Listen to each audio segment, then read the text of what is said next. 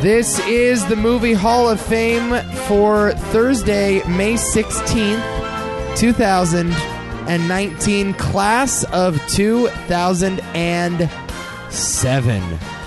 The worst one yet. We're doing it.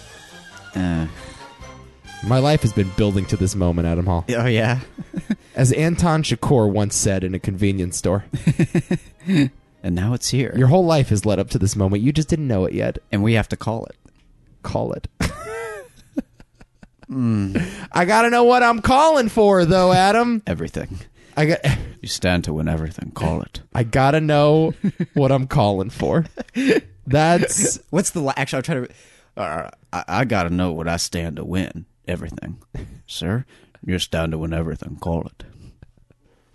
Man, oh man. That is one of many movies we'll be discussing today. 2007 is the year. Adam, we are tasked with an impossible task. Yeah.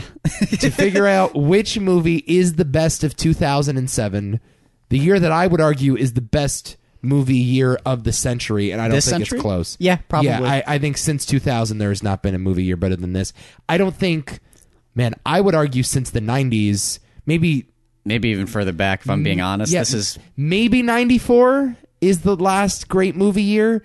Maybe all the way back to 1980. I don't know. Boy, it's close, man. This is there's even part of me that wants to say do I like this more than 94? I might. Possibly. And I don't think there's another year in the 99, I guess. 99. Well, 95's a good year. It's not quite this good, but, you know, there's a lot of years that kind of come if we're like to tier them. You have like A tiers, which are this one, and you have like A minus tiers. There's a lot of those for me. Right. 99 is one of those years, I think. Mm-hmm. Was stacked with a lot of really good movies. Yes. Not a lot of great movies. Couple.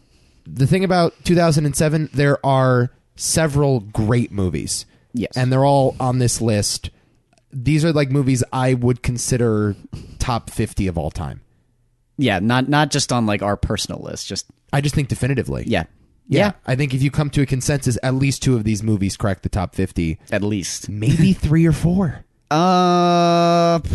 Maybe. I will go definitely 3 of these. And that fourth one, which I know you're referring to, it's possible. I just rewatched it, actually. Okay. And I'm like, shit, this is a good movie. I know! Shit, this is a good movie. I know.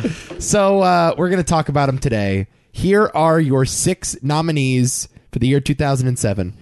No Country for Old Men. There Will Be Blood. Zodiac. The Assassination of Jesse James by the Coward Robert Ford. Michael Clayton. And 3:10 to Yuma.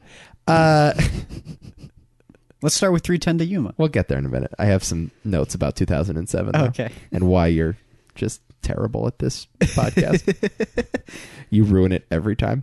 At the Oscars in 2007, a really fun year for the Academy Awards. I believe as well, I could be wrong about this, I think this was in the midst of the writer's strike. Oh, really? So the Oscars were either delayed or not held at all? They weren't held at all? No. I forget what happened that year. No, they were held. I've seen the clips of the Coens winning for this. Okay, because I remember that award season. Oh, you know what it was? The Golden Globes that year were not held. Oh. There was like a picket line, and the writer's strike messed with it, and I think it was resolved by the time the Oscars came out. You and I didn't care about the Golden Globes back then, though, so... I watched it. Jesus. What's the matter with you? I think this is the first award show I actually paid attention to. This one? Yeah. This is the first one? Yeah. I don't know when I started getting like into the Oscars. I just kind of read about them the next day, and that was it. And I guess that's kind of where I'm at now. Yeah. Exactly. It's come full circle. Yeah. Yeah, I think this is the first year I stayed up till 11:30 to see what movie won Best Picture. Wow. I think it was 2007. All downhill from there, folks. Yeah. Now I do like 5 podcasts about the Oscars. Fag. The nominees for Best Picture: Atonement, Juno, Michael Clayton, There Will Be Blood, and your winner, No Country for Old Men. The Coens won Best Director. Daniel Day-Lewis wins Best Actor for There Will Be Blood. Marion Cotillard won Best Actress for La Vie en Rose. Mm-hmm. Javier Bardem, Best Supporting Actor for No Country. Interesting win for me, but I love it. Interesting. Yeah. Really? I think it's a surprising win. Well, I'll give you the nominees. You have Casey Affleck in Assassination of Jesse James, Philip Seymour Hoffman in Charlie Wilson's War, Hal Holbrook in Into the Wild, Yeah, no, to me that's probably the most surprising. Yeah, being serious, but I love that performance. Wow. Oh, and I guess Eli Oh, for There Will Be Blood was also nominated. okay. Oh, Paul Dano. Paul Dano, yeah. That's Why are you surprised by that? because it's the most subdued of the bunch. That's not generally what the Academy goes for. They go for the far more like showy performances. Would you consider that performance subdued? Yeah, You think that's an understated role? yeah. I mean, he's Quiet, but he's the embodiment of Satan well, evil and death. Specifically Satan. Specifically, Why do you death. always go to Satan? What's your deal with Satan? No, I and just God think like and all this other stuff? he's a Yeah, he's evil incarnate. yeah. I mean, I wouldn't call that a quiet background performance. But it is a quiet. It's not a background No, performance. he but it's- dominates that movie. He dominates that movie. Every scene he's in, you can't take your eyes off that guy. Yeah, that's true. But that doesn't mean he's not like quiet and subdued. That's kind of why he's fascinating. Okay, here's I guess my point. I would still call that performance showy, even if it's quiet. Which is why I consider Unintentionally it an Oscar. I would maybe go unintentionally showy. All right, perhaps. Interesting point. Best Supporting Actress, Tilda Swinton for Michael Clayton. The highest grossing movie of 2007. It's so funny when we do these recent years because I actually remember when all these movies came out. It's easier for us. Yeah, it used to be like the best movies were the highest grossing. Now this is when the franchises are starting to take over. That's true. Highest grossing movie of that year by a mile, Pirates of the Caribbean at World's End. Number 2, Harry Potter and the Order of Phoenix. 3 was Spider-Man 3. 4, Shrek the Third. 5, Transformers, and so on. We should have nominated Spider-Man 3. Good point. How could you not? Venom. Venom. You know something, though. Better Venom than Venom. Is that right? Mm-hmm. I don't hate Spider-Man 3, by the way. Neither do I. I don't hate it. Can we have a Spider-Man podcast with Nick one of these days? Of course. Like, I'm dead serious. After that conversation we had, I'm like, oh, we're doing a Spider-Man podcast. that kid is so misguided. Yeah. Sometimes I wonder, like, what did your dad teach you? Like, you need to be righted. That kid is... It's just like, I like plot over characters. Like, what? Sometimes it's like you have to just, like just stop it. just slap him around with the belt. Just stop it. If he just used a little discipline when he was younger, he wouldn't have grown up to be such a monster. Beat him with a wrench. Yeah, That would doesn't work. like the original Sam Raimi Spider-Man movies. God. Come on, I'm Nick. getting really sick of these people who don't like the original Sam Raimi Spider-Man films. Like, back off. Dude, what's the matter with that kid? I don't know. Long list of honorable mentions. We should say no National Film Registry for this year. Not yet. Not yet, but within the next few years, I'm sure that will be corrected. 23. I think this is the longest list of honorable mentions. Oh my I've ever God. had. Okay, go. And I would argue half of these movies are better than 310 to Yuma. I include Superbad, the movie that you almost nominated. I forced you to take it off. Yeah. Kind of wish we kept it on. 300, Grindhouse, Planet Terror, and Death Proof being the 2 installments in Grindhouse. You think both of those could be better than I'm not three- saying they're all better, but these are the ones that I thought were honorable. Okay. Hot Fuzz, not really my type of humor, but That's one that was a struggle for me because I like that one more than 310 to Yuma. okay, people like that movie. Then why didn't you nominate it? Because I think 310 to Yuma is a better movie. Okay. 28 Weeks Later, movie you like, I haven't seen. Very good. Zombies. Not great. Did Danny Boyle direct that one too? No, I actually have no idea who directed it. He did the first one, right? Yeah, but it's a solid sequel, actually. Okay. Once, a movie I haven't seen, but I hear is phenomenal. It's a musical. Knocked Up, Judd Apatow. Pretty good. I think the best comedy of that year. Perfected the Judd Apatow voice. That's true. So for good or for ill, I suppose. Well, it depends on if you like the Judd Apatow voice. Yeah. I mean, I like Freaks and Geeks, but that's like Yeah. Paul Feig as well. So Yeah. Live Free or Die Hard, 4th best Die Hard movie. third best Die Hard movie. Okay. Tomato. What do you put ahead of it? What I put? Oh, well, the original and goddamn 3? what the fuck? 3. Die Hard with a Vengeance. Yes. and the first one. I think 2 is stupid as hell, but I love it. And then 5 is a piece of shit. I can buy that. Yeah. Ratatouille, easily could have got on there. Yeah, that was a hard one for me as well. 'cause One of the more underrated Pixar movies. that's my third favorite Pixar movie. Wow, and you didn't put it on.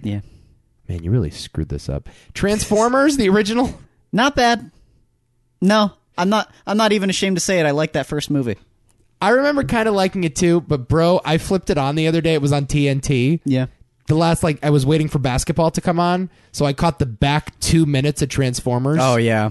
And it's just Optimus Prime on a hilltop with Linkin Park playing in the background. Okay, but you hate Linkin Park. So give me reason. It's like, what is this movie, dude? First of all, that's what I've done. It's the wrong song. You're thinking of Revenge of the Fallen, you dumbass. Wrong movie? Wrong movie. Am I confusing my Transformers movies? Yes. Wait, do they all end with Linkin Park tracks? First 3 do. Those movies are amazing. They are the exact same movie. And I love it when people say that about franchise films. Like, you could not distinguish one from the other if you fucking tried. Dude, it's impossible. It's literally what a 12-year-old would do if Yes. you could make a movie. That's exactly what those movies are. They are incredible. I can't believe we actually haven't talked about that fourth movie. Oh my god. I never saw it. That fourth movie is That's the first Wahlberg one, right? oh, it's amazing. With the Dinobots? with the Dinobots and the statutory rape relationship. What? Oh, it's great. There's like this guy who's like, I'm gonna be with your underage daughter, and it's okay because of the Romeo and Juliet laws, and it makes no fucking sense. Bro. Statutory rape is okay on Transformers 4. Bro. I need to check out that movie. It's 3 hours long. Dude, I think I stopped after 2. Oh my god. Oh, I can't. That movie was just One the of these worst. days we'll do it on Why Is This a Thing? Simpsons movie came out that year. Oh, I like Good movie. I like the Simpsons movie. I think here's the interesting thing about that movie. The Simpsons TV show was not very good when it came out. Yeah. And I felt like the movie was the best episode Simpsons had done in 10 years. Yeah. Oddly quotable too. Oddly quotable, Spider Pig. Spider Pig. Even though now we have Spider Pig for real, I know. which makes me happy. We are living in the simulation. It makes me so happy. If you need any more evidence. Bourne Ultimatum, the third best Bourne movie. Which is another one. Damn it. I could have done it. Could have easily been put on. Easily. Lars and the Real Girl? Ooh, I like Lars and the Real Girl a lot. Is that Reynolds or Gosling? Oh, Gosling. That's Gosling. Same people who made no, I was thinking of something. No, I was thinking of You're the thinking of Half Nelson. Yeah, different people. Okay. Different people. Gone, baby, gone. I haven't seen it yet. Which is weird because I like Casey Affleck so much, and I've been told repeatedly to see good old Ben Affleck's directorial debut. Best thing Ben Affleck has ever put his name on. Cool. Besides Good Will Hunting. Incredible movie. Really good movie. If you had seen it, you would have nominated it, I think. Before the Devil Knows You're Dead. Oh, the last Sidney Lumet film. You also haven't seen that movie. No. Good Philip Seymour Hoffman performance. Okay. All right. Fun one. I mean, I'm bound to see it eventually. I love pretty much everything that man has done. Ethan Hawke, Yeah. I think, was in that too, Yeah, right? he is in it. I like that movie. It's fun. Okay. Fun action movie. American Gangster? I kind of love American Gangster. I don't think it's good enough to beat out 310, honestly. Okay. But like one of the better recent Ridley Scott films. I like it for what it is. Yeah. I think Ridley, it's like B- Ridley Scott. Nah, Maybe a little better. a little better than that. Denzel's awesome in it. Yeah. Russell Crowe is whatever. I like Russell Crowe in that. Okay. Well, we'll talk about him in a second. I'm Not There. Bob Dylan biopic. I haven't seen that one either.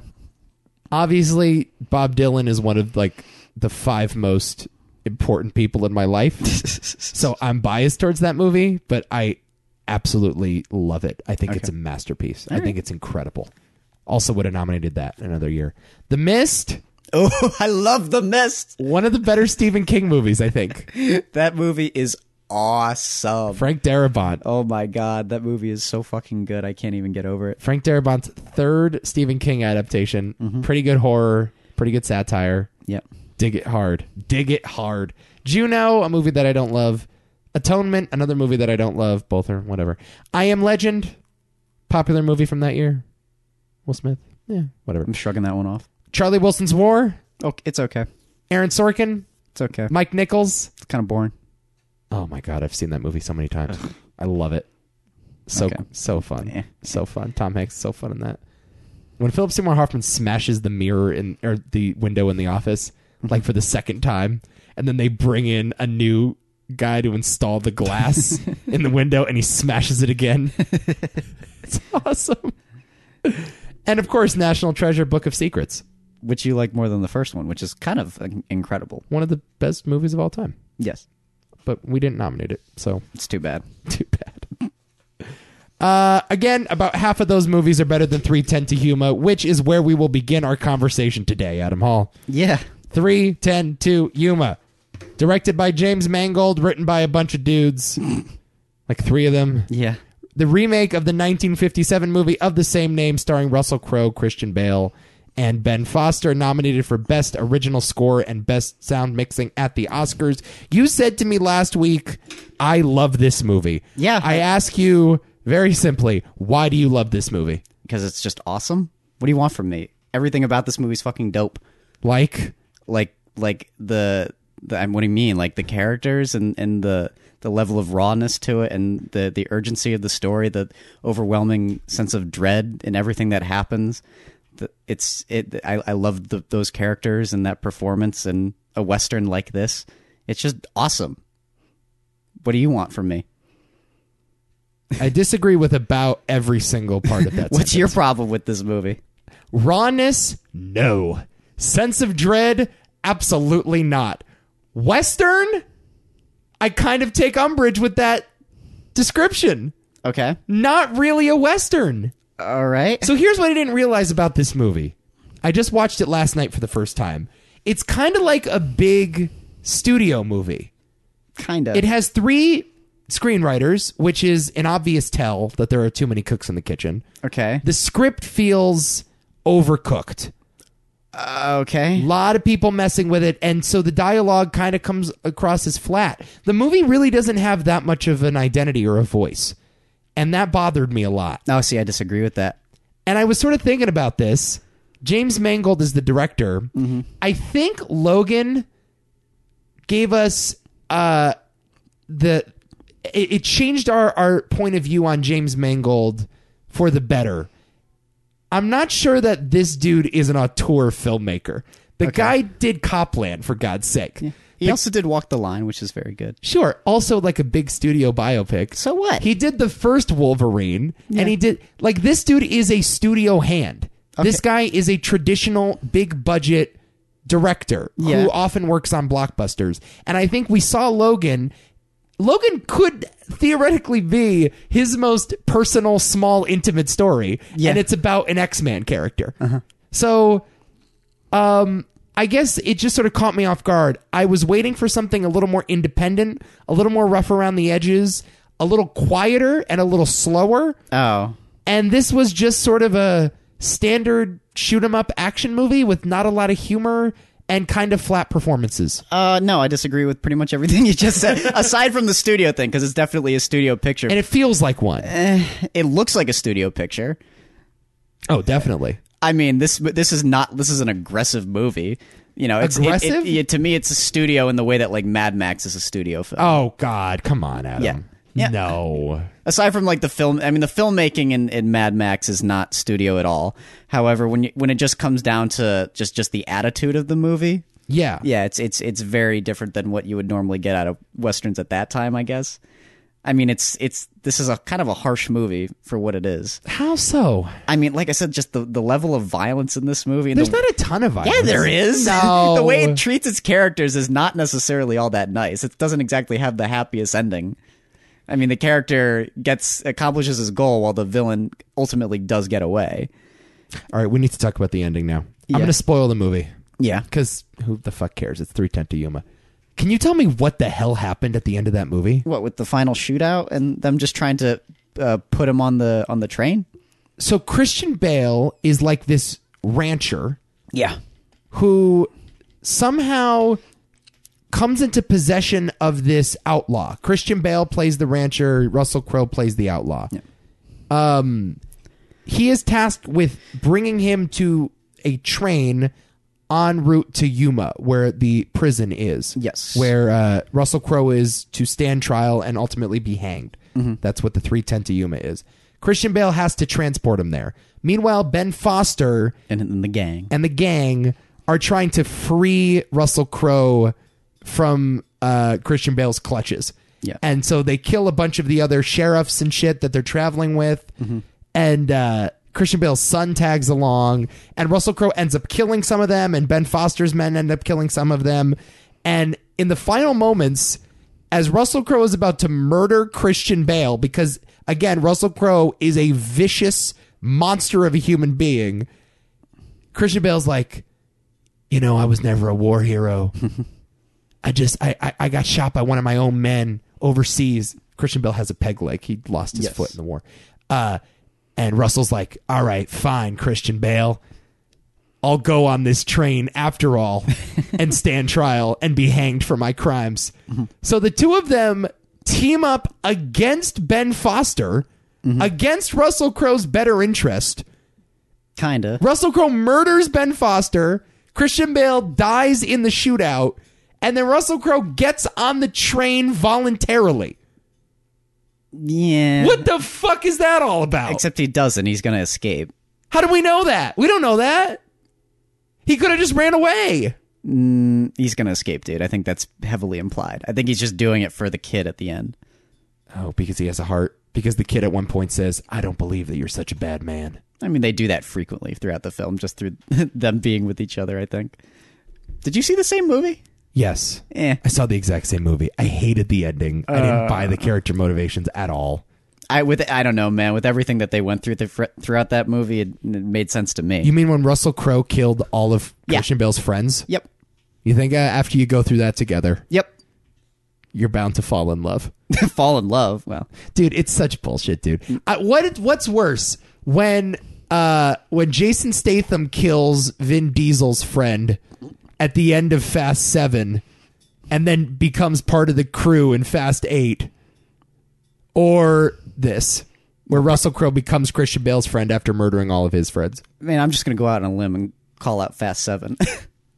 It's so far-fetched, dude. It makes no sense. It's a Western. But it's not really a Western. Oh, It's more, shut up. No, seriously, though. What are you talking about? It's not really a Western. Yes, it is Dude, a Western. It's a pretty standard action movie. It's dude. a Western. Thematically, everything. If you want the characters, these are about as Western as you get.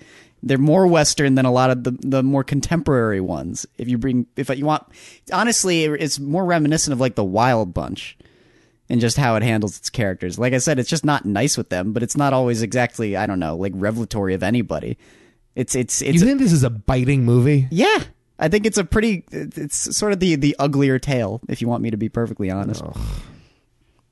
I totally disagree. I mean, thought it was pretty milquetoast and pretty watered down. No, I completely disagree.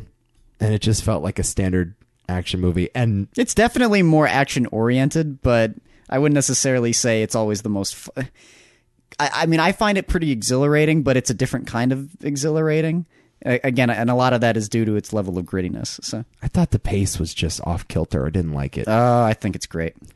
I can't stop watching this movie once it's on. Also, the idea of an English gentleman and an Australian gentleman playing two Southern Civil War guys with those horrible accents was not that appealing. They're not that bad. They're not that bad. Dude, I'm just not with you on this movie. You got to get out of your own way, Nico. It's not that bad. I'm sorry, dude. I think. I thought it was deeply whatever. I think this is you. If I look, I think this is the fifth best film. Oh, you're crazy. Yeah. You are high. You are high. What have you been smoking? You are high. This is not a top 10 movie that came out in 2007. Might be. I wouldn't have been that bothered if you nominated it another year. The fact that you nominated it this year. Are we doing this again? Yeah, we are. There was such an incredible crop, and you blew it. What else was I going to pick? Just admit you blew it. You want me to pick Knocked Up?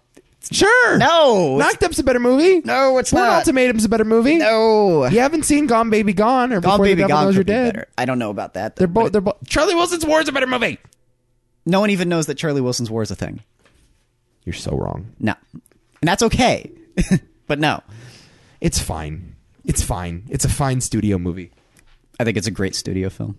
Whatever. Ben Foster's good. Ben Foster's fantastic. Okay. Here's a movie that I made you watch. Yeah. Michael Clayton. Yeah. This movie's pretty awesome. Written and directed by Tony Gilroy.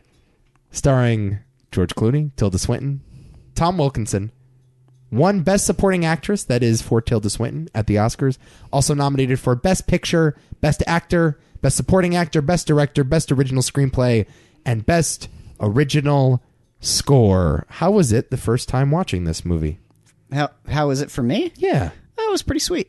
Yeah. This movie's solid, as I said before. It's a solid, fun movie with a kick-ass script, a kick-ass fucking screenplay. Incredible script. It's talky, and Very the characters are really well drawn, and it's a thriller about a lawyer, and how could that be entertaining? But it is entertaining. Yeah.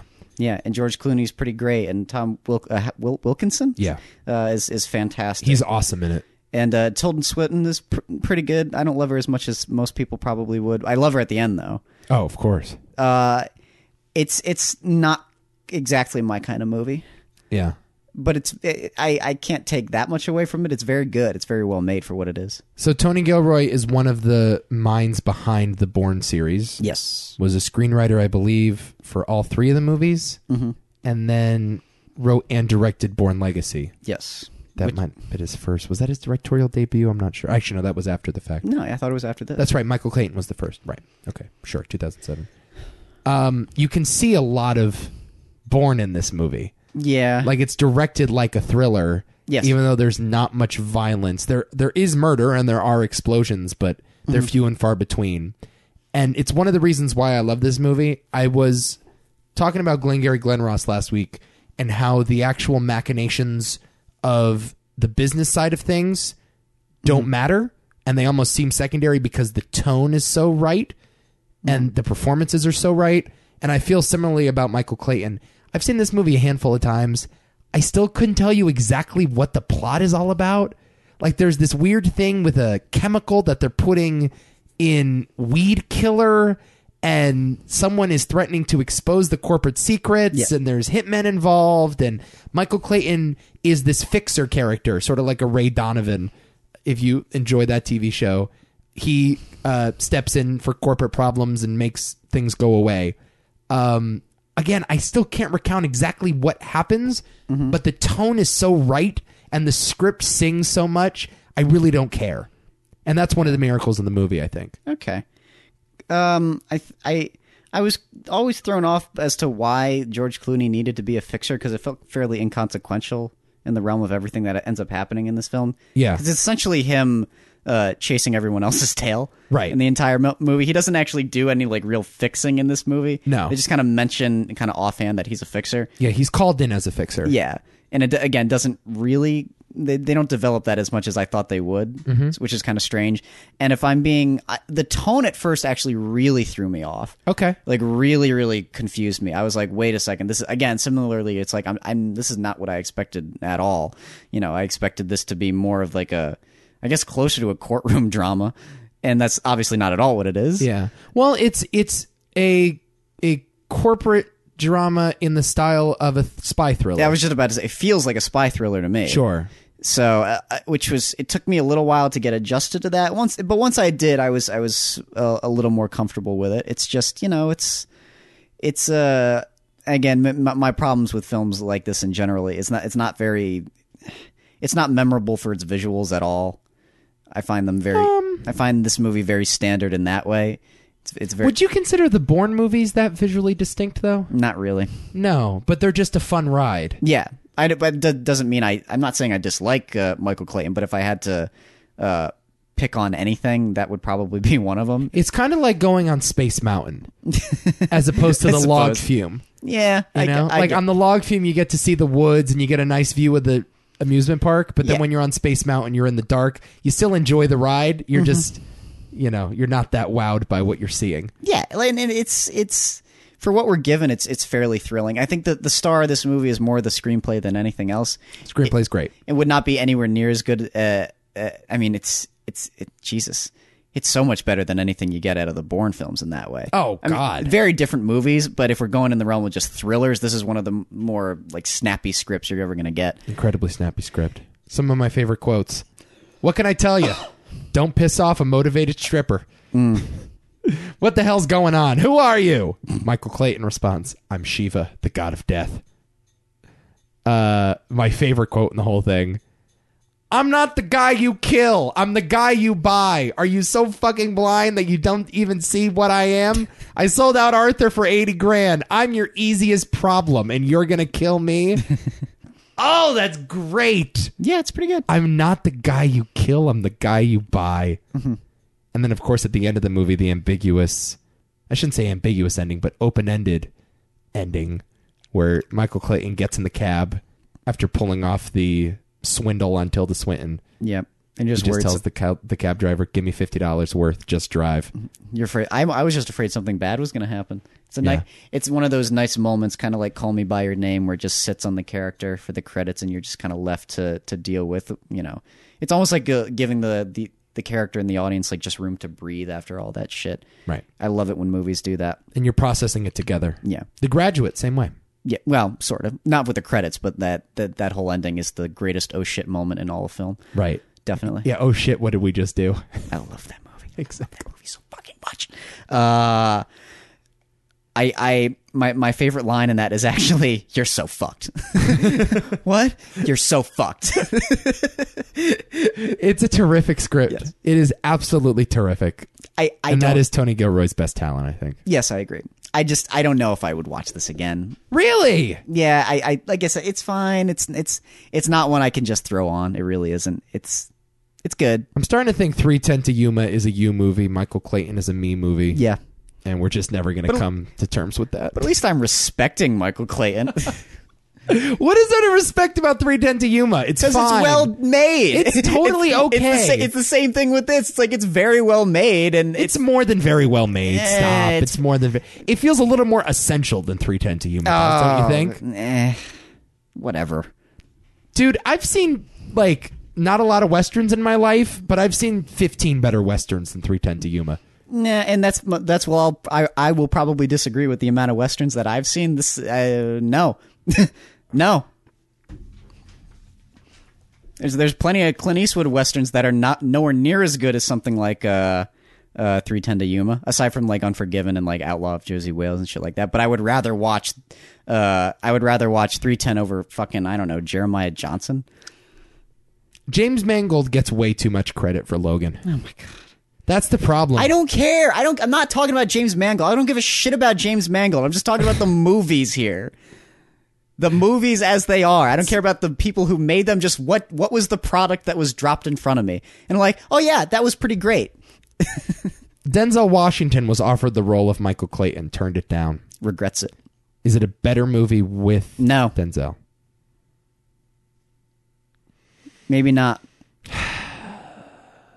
Although that being said, it's hard to separate yourself from George Clooney.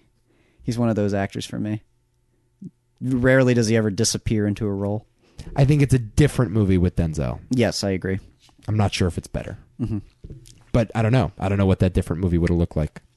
Yeah, I don't know. To me, I could sort of take or leave this movie. Like, I think it's very, very good, but it sort of falls into like the Moneyball realm for me. They're one of my favorites. Again, it's just like if it's on TV, like, oh, it's fine, it's Moneyball, whatever. But I find it a little more disposable. The only thing that elevates it to a slightly higher degree is just the how awesome the screenplay is. Yeah. Again, but aside from that, it's like I just don't see myself watching this again. I'm not the man you kill. I'm the man you buy out. Whatever. All right. Now it's time for the ball game. Yeah, no. Ba-ba-da-ba-da-ba-da. Those other two aren't going to win.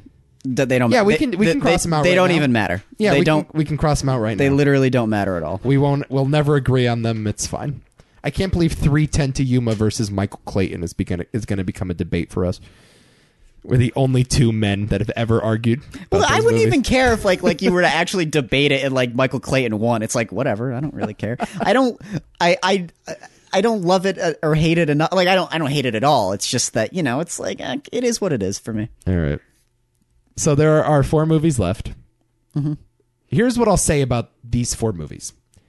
2 of them are smashing successes. Yeah, and they are successes financially, critically, awards-wise, legacy-wise.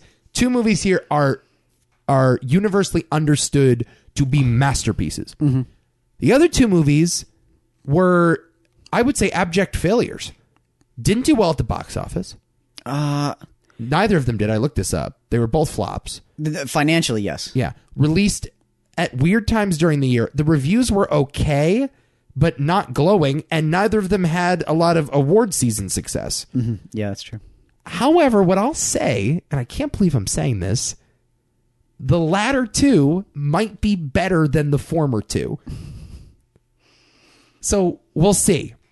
I think I'm going to make the argument on behalf of one. You're going to make the argument on behalf of the other. And I think it's really interesting because I think we should keep an open mind and say one of these two movies could get into the Movie Hall of Fame. Okay. I'm just going to put that out there. So where do you want to start? Well, let's start with Jesse James, because I rewatched that one as well. Okay.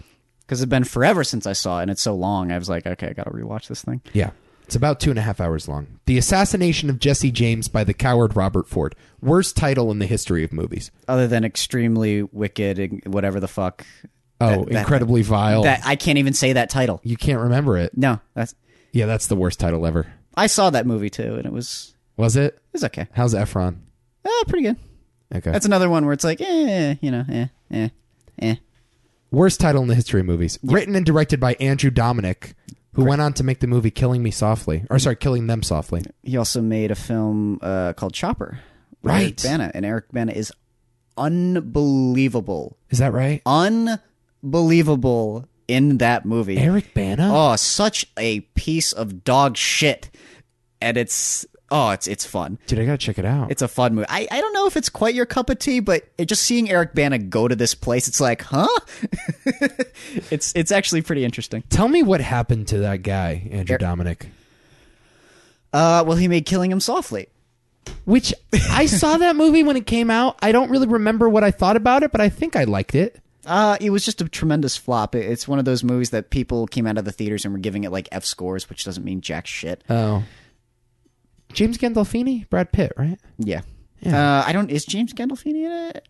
Isn't he? Or is that The Drop? The Drop is James Gandolfini with Tom Hardy. Maybe I'm getting them confused. I don't know. I remember liking that movie. It's based on the novel Assassination of Jesse James by Ron Hansen. Yes. Starring Brad Pitt. My God, what a cast. Yeah. Casey Affleck, Mary Louise Parker, Sam Rockwell, Sam Shepard, and Hawkeye himself, Jeremy Renner. I know. I forgot about him, too. Yeah. Nominated for Best Supporting Actor, that being Casey Affleck's performance, and Best Cinematography, that being Roger Deakins' cinematography. Roger Deakins was nominated twice in the same year. And lost. Right. Like, to the guy who did There Will Be Blood. And I don't even agree with that. I mean, I love the cinematography in that movie, but I think it should have gone to Jesse James after rewatching it, too. I think he split the vote. I mean, my God. I think Deakins split the vote. You can't win if you've been nominated twice. That sucks. Yeah. That sucks. It's incredibly shot. Oh my God. This movie is gorgeous. Yes, it's one of the best looking movies I've ever seen. It's unbelievable. Like, I saw that, I was like, what the fuck kind of a decision was that? I mean, I get it, like There Will Be Blood looks good, but guys, I mean, it doesn't look this good. It's unbelievably shot. Yes. The bank robbery at the beginning. There's no one who understands how to use silhouettes better, I think, than Roger Deakins. Oh my God! When the train is being stopped on the tracks, steam comes up over Jesse. And then or the lights flash on the gang in the woods with the masks over their face. It's so chilling. It's just It's awesome. like you're descending into hell. It's unbelievable. But like it's so complex too. Like there's a shot where they're leaving the train scene, and in the background are silhouetted people lit by this like steamy glow. And then in the foreground are people lit by like this orange hue as they go away. And it's this interesting contrast between like something surreal and something that's right in your face. Yeah. And I think it just fits Westerns very well too. Sure. And also a Western like this that is supposed to be somewhat almost mythological. Yes. In the way that it's presented. And also the deconstruction of that myth. Yes, exactly. Right. Yeah, he also, of course, shot No Country for Old Men, Deakins. Yeah, I think this is better shot than No Country, even though I consider that to be one of the best shot movies of all time, too. What a year for cinematography. I know. Man, all these movies look amazing. It, as I said, was a failure. It was a tumultuous production. Was supposed to be released like earlier on in the year. ended up getting a September release, which is one of those like dead grounds. Yeah. It's like too late for a summer blockbuster, but too early for an award season campaign. Because I never heard about it when it came out. Yeah. It completely went over my head. $30 million budget, grossed only $3 million at the box office. Oh, wow. Total failure. However, I saw this movie a few years ago, and I was stunned Yeah. with how good this movie is. Oh, God, me too. I watched it with my younger brother, and we're just like, what is this movie? It is such a forgotten masterpiece. Mm-hmm. And I guess maybe it has something to do with Andrew Dominik, because he hasn't really done anything of note recently. I think now he's directing half the upcoming season of Mindhunter. He is? I think so. Oh, okay. I think him and Fincher are splitting the duties on that. Ooh, that's a good thing. Yeah, I'd love that. Yeah. Sweet. All right. When is that coming out, by the way? Sometime this year. Okay. This guy was the prince that was promised, man. This Yeah, guy 'cause- was awesome. Because he made amazing movies. And honestly, I still think he's making pretty good films. He had a film that came out a couple of years ago. I don't remember what it was called, but it was like loved. Again, Okay. but only really existed in like the indie circuit. Okay. I love this guy. Casey Affleck is captivating in this movie. Yeah. He's captivating in such a desperate, sort of sympathetic, but also loathsome way. Kind of. He's like, the way his performance is cute is as if he's like in love with Jesse. Yes. It's really weird Yes. that they decided to take it to that direction, but it feels so oddly appropriate. It's just like, it's to me, there's so many just uncomfortable scenes with this character just like reveling over this killer who's in front of him. And then, oh boy, I love how the... One of the interesting things about this movie for me personally is that it takes someone who in most scripts would be the hero, you know, who would look at this character and be like, okay, I loved him at first, but then I was dispirited by him and I realized I had to kill him. And I conquered the beast. Yes. I slayed the dragon. And instead of being absolutely loved by it, he's hated forever by it. Yes. Which is a fascinating idea. It's an unbelievable story. I love that. And it's one of the things where it's like, you know what? Sometimes life produces the best fiction. Yes. And it's often greater than fiction. Like it can teach you more than a made up allegory ever could. This is just an unbelievable story that I would have never thought to tell this way. As you said, there is a weird homoerotic thing going on, boiling under the surface. Casey Affleck is both in love with Brad Pitt. Casey Affleck, of course, is Robert Ford. Jesse James being Brad Pitt. He admires him, but it's more that he wants to be him. And the only way to become Jesse James is to kill Jesse James, or so he thinks. And there's this weird relationship that the two explore that involves jealousy, but also admiration. And, you know, you're never quite able to pin down how the two feel about each other. Yeah. And I just feel like you could watch them in a room together for 4 hours and you'd never get bored by it. That's what carries you through this movie. I agree. Which is why it's totally fine at 2.5 hours long. I could have taken another half hour. I thought it was incredible. Oh, yeah. No, and that's the thing that does carry it more than anything, like you said, just these characters being with each other. Although I will say it takes a while for them to be interacting with each other throughout most of the runtime. Yep. There's like a good chunk in like the hour and a half mark, like 20 or so minutes before he actually kills Brad Pitt. Spoiler alert. In case you Literally in the title of the movie. Was it in the title? Oh, missed that. Another thing that's great about this movie, it proves that spoilers don't matter. Yeah. You can enjoy this movie knowing exactly what's about to happen. You know, that's an excellent point when people talk about like oh, I like knowing that like the plot's more important. It's Right. Like, no, This is evidence. It's execution. This is the only Yes. evidence you need. They tell you the ending of the movie, and you still adore it. Oh boy, no! But the actual ending, though, like where Bob gets killed, I'm just like, oh, it's so perfect and heartbreaking. That whole like God. denouement where the assassination happens. I think there's like another 45 minutes. Oh God, There's yeah. a long time. Yeah. Where Ford becomes sort of this national hero, or at least he thinks he's a national hero, but the public starts to despise him and they call him a coward. That's where the title comes from. He puts on this stage production, and it's just this story of a sad man who has become defined by this one thing. Yep. And I love that although the movie is a Western and although it's set in the 1800s, those themes are so applicable today.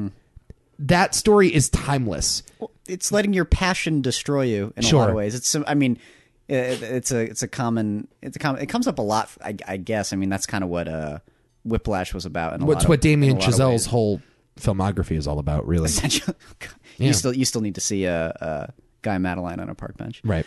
But yeah, no, I this is why I'm kind of endlessly fascinated by Westerns, is how malleable they actually are. Right. The fact that a story like this could still work today is very interesting. And just seeing someone like I love the opening when it almost is a bit of a deconstruction, not just of the story, but the Westerns in general, where you get kind of the classic gunslinger like Jesse James forced to do work with what did they say, petty thieves and whatnot, like people who just rob people on the streets or whatever, like don't mean anything to him next to like this legend, and he doesn't really have a choice. He has to rob a train with them, even though they're like Z grade people to him. Right. And it's awesome, and it's just he's the famous thief, and they're like the bit players. Yeah. It's like having literally Brad Pitt hang out with a bunch of movie extras, rather than sharing the scene with Angelina Jolie. Yeah, precisely. It's like, oh, that's how Westerns have sort of slowly aged and died. It's like, because that's what they've had to deal with. But and speaking about Brad Pitt, I mean, I don't know how you feel about this, but I fucking love Brad Pitt in this movie. I do too. I think he gets no one remembers Brad Pitt in this movie. He's underrated in this movie. He is so perfect for this movie. Like it could be my favorite Brad Pitt performance. He does this weird accent, so a lot of people hold that against him. I don't care. I really don't either. Yeah. There is something about casting Brad Pitt that I think is ingenious. Mm-hmm. As you said, he's like the celebrity that is forced to hang out with the peasants. Yep. And I think like a guy that looks like that is perfect for that type of role.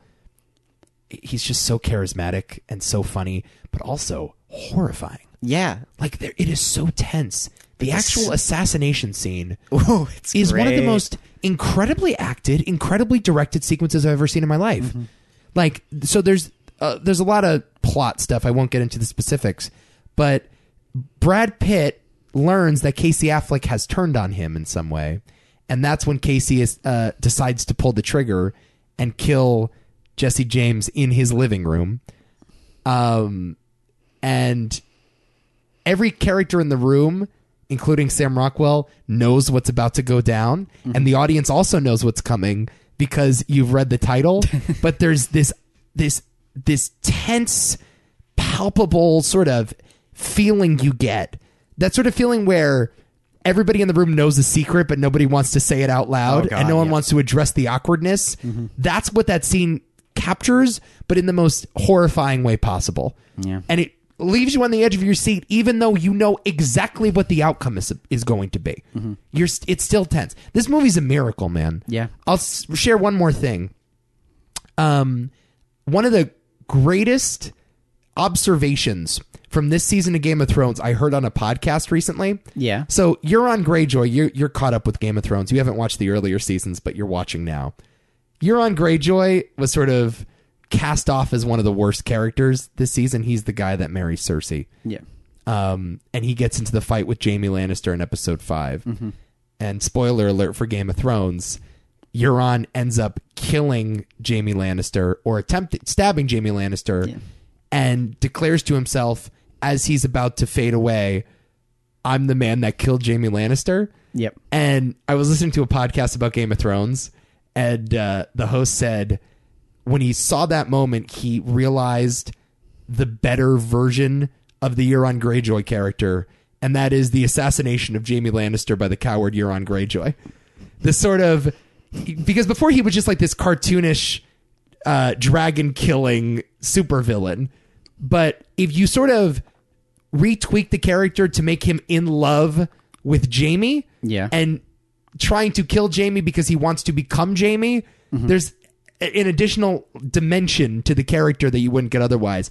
I just think that's what makes this story so brilliant. Yeah. And not enough other stories adapt a structure like this and don't attack characters in the way that this story attacks it. Mm-hmm. I adore this movie. I think it's great. Yes, it's great. It's fantastic. I think it's a great movie, and I think it's like the forgotten great movie. Mm-hmm. It's one. I agree with everything you just said. Yes, Forgotten great movie, especially. I mean, oh my God, nobody has seen this movie. Yeah. Nobody has seen this movie. Nobody even cares to see this movie. That's the problem. I also think the critical reviews were sort of mixed. Yeah, I think this movie, by the way, has a smaller percentage than 3:10 to Yuma. On Rotten Tomatoes? Yeah, Yeah, you're probably right. And I wonder if the narration did it for people too. I don't have an issue with that narration. Neither do I. There are times when narration can bug me. It depends. If it's just bad narration, that would be the other thing. But this is like a storybook. Yeah, and it a is. lot of the cinematography for me push that even further. I love this sort of shallow depth of field shots are the ones that are kind of hazy, that kind of give you that like the 1800s picture quality, which is kind of ever present throughout the film. Again, it just kind of makes it feel more like a storybook. Yes. And that's the point. Because the story is a myth. Exactly. And people didn't get that, I guess. Is that what was going on? Maybe. I don't know. Yeah, it's one of the few examples where the narration works for me.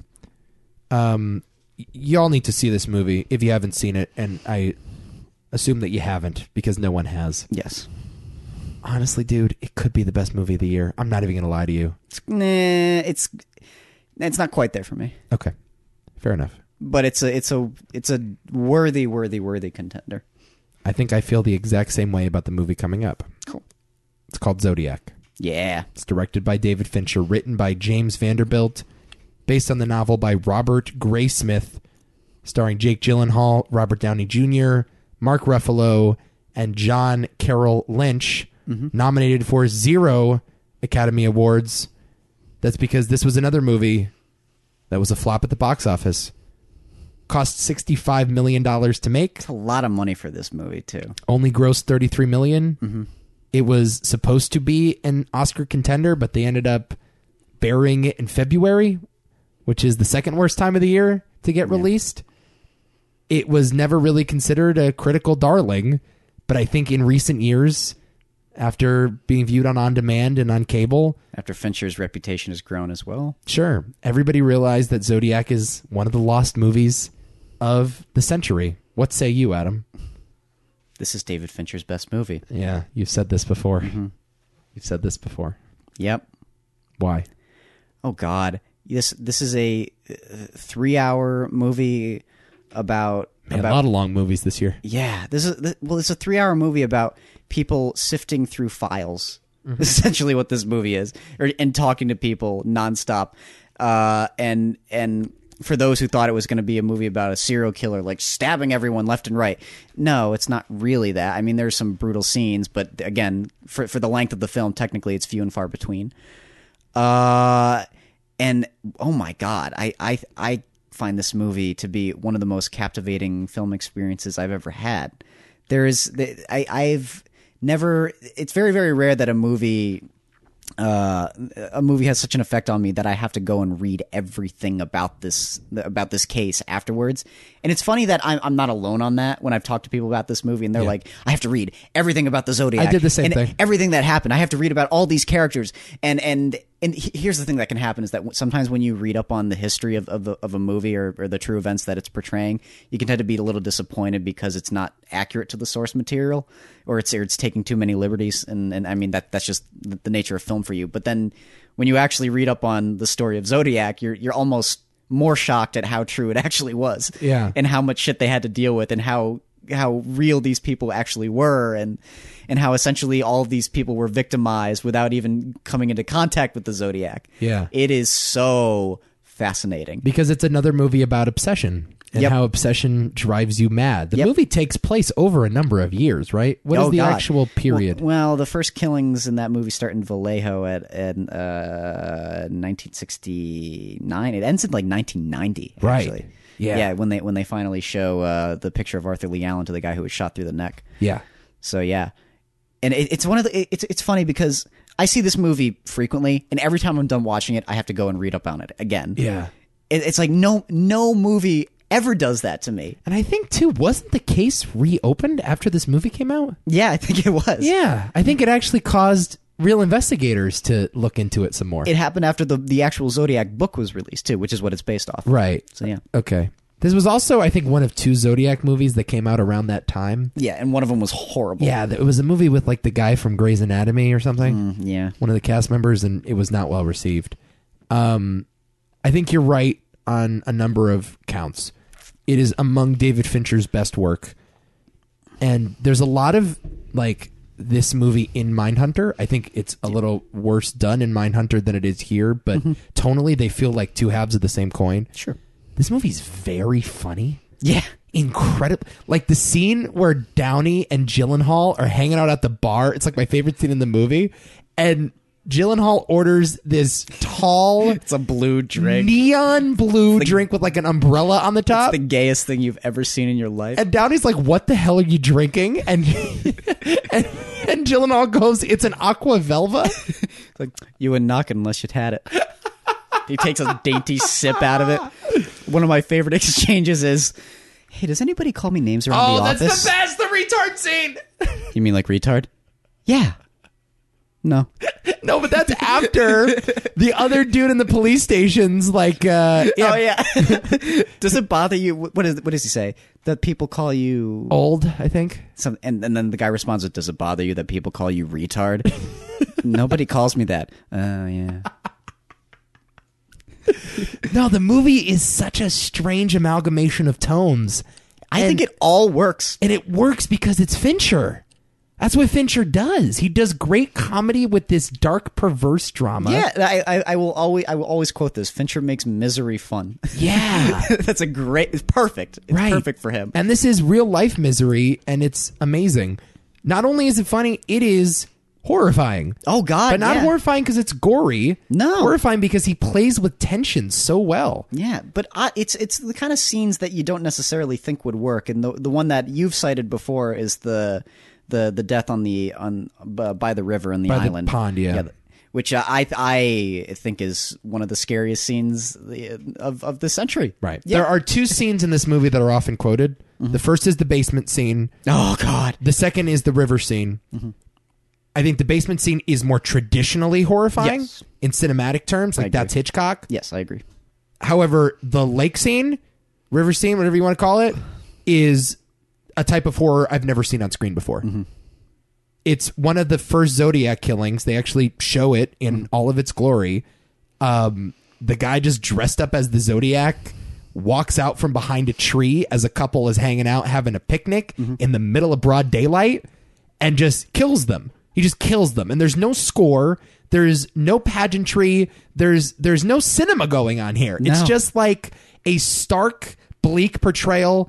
And it's one of the most realistic acts of violence I've ever seen on screen before. And it's one of the brilliant parts of this movie. Danger and horror are hiding in plain sight. You just can't see it. Yeah. Well, and the other thing that makes it work so well is that you don't know where it's going. Yes. Because at first it's kind of like it's so weird and so wrong that there's instances where it is almost kind of funny. Yeah. Just the absurdity of this fat man standing there with the hood over his head with a gun. He's got like a cross, like the red cross. It's just like, this is the most It ridiculous. looks like he made it at Joanne Fabrics, that Yeah. outfit, like 2 minutes ago. Yeah. It is. It's just like I love the. He's a sociology major. Well, pre-law actually. Yeah. It's just like, oh well, this is just ridiculous. And Right. And then he hog ties him, and you're like, okay. And then he said this. Oh, I love this close up, and I hate close ups. Yeah. I love this. Was that thing even loaded? And he shows him the bullets in the gun, and I'm like, oh God. Right. There's something about that one little detail that just makes it so real to me. Right. So that the moment for when he actually starts stabbing them for no Right. good reason is just it's just it's goosebumps. I love Absolutely. it. I love it. It's just perfect. And again, that basement scene. Who is involved? Who are the detectives in the house at the time? Well, Gray Smith is down there, who's just the not really a detective. He's the journalist who writes comic strips. Okay. Yeah. Oh, that's right. The- That's right. It's just Gyllenhaal by himself. Yeah, just Gyllenhaal and the guy who made the posters for the movie theaters. Okay. And he's like, at that point, he thought that he was going to be the Zodiac killer. Right. And Yeah. so he's like, "Yo, check out the basement." And Gyllenhaal runs out of the house. Yeah. Again, you never know what's in the basement, but the ambiguity is what's so horrifying. And that is the theme of the movie, that sometimes not solving the case is the scariest thing of them all. Scarier than the serial killer himself is the lack of closure, which I think is a brilliant theme. And I've said this to you before, and I will say it a million times again, is undermined by the ending. And that is the biggest flaw in this movie, that Fincher is teasing you with a lack of closure, but then in the epilogue is just like, yeah, Arthur Allen is probably the Zodiac killer, so there you go. He's dead now. You have to strongly emphasize probably, though, because even the closing text kind of say, like, maybe him, but then it ends with they disqualified all DNA counts, so it couldn't have been him. So even, for me at least, with my experience, even after they identify him, I was still left like, oh shit, wait a second. Was it really him? Yeah. I think they... I think they what's the word I'm looking for? They sort of They hedge their bets. I guess is what they do. Kind of. They sort of disqualified that for me just enough for me to be like, okay, after I'm out of this film, I'm still curious as to what the fuck was really going on.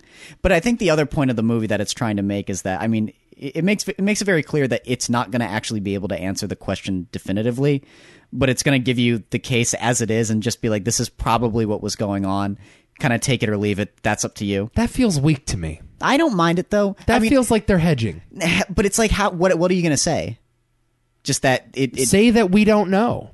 But they do. But say it. But say it strongly. But I mean, to me, they kind of do. I mean, again, if you actually understand the case, the fact of the matter is that what's more fascinating than anything to me in a lot of ways is how Arthur Leon was not able to get convicted. Right. Because we actually read but that's a different story now. I think it's pretty similar. I mean, the story Arthur Lee Allen got away with it is very different than we never found the guy in the first place. Yes. Like, one is far more scary than the other. Right? And if you want to tell that story, if you want to be more loyal to the actual facts of the case, I'm cool with it. Because it is, though. It's incredibly loyal. I'm with you. I just think you're undermining your own artistic statement in some ways. I don't know how you get around that, though. It's like, how do you tell that without addressing the fact that they were sort of sold on it by the end of it all, that it was Arthur Lee Allen? Then it's a different story. They just couldn't prove it. No, but then it's a different story. I don't care. It still plays perfectly fine to me in that way. I mean, the entire point of the film is not necessarily like, we got to get that guy. We just got to, accept it. We have to satisfy ourselves that it is that guy. That's why I give him that final look at the very end, where he's like, I need to look him in the eyes and I have to know that it's him more than anything. And that's what he was doing when he comes into the hardware store at the end. He knows he can't arrest the guy on the spot. He just needs to have closure for his own psyche at that point. Again, then it's a movie about closure. That's the flaw.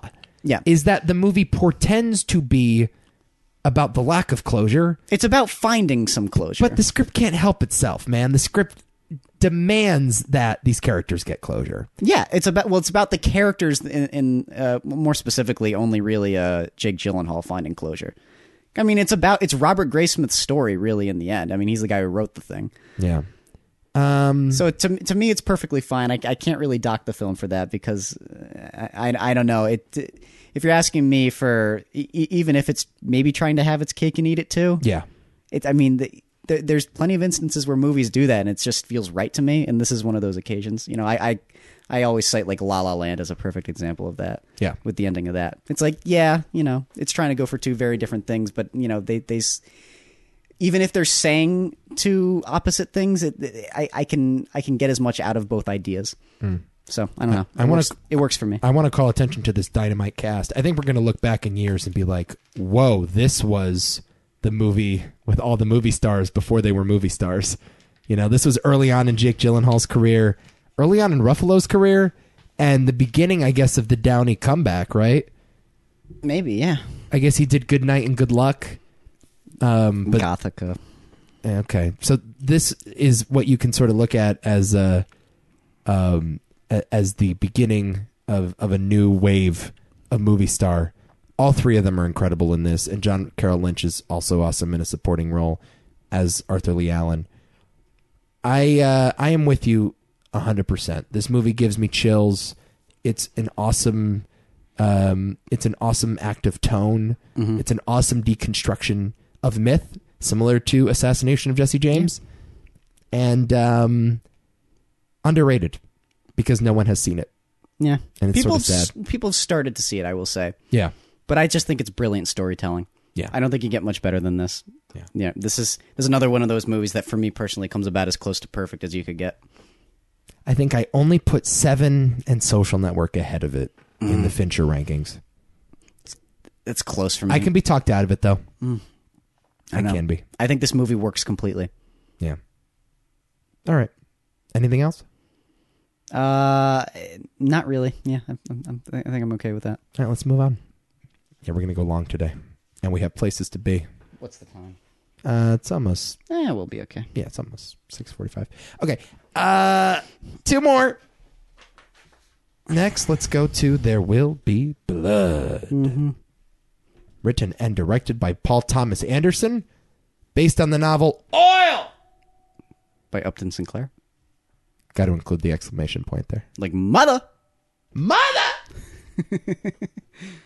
Well done. Starring Daniel Day-Lewis and Paul Dano.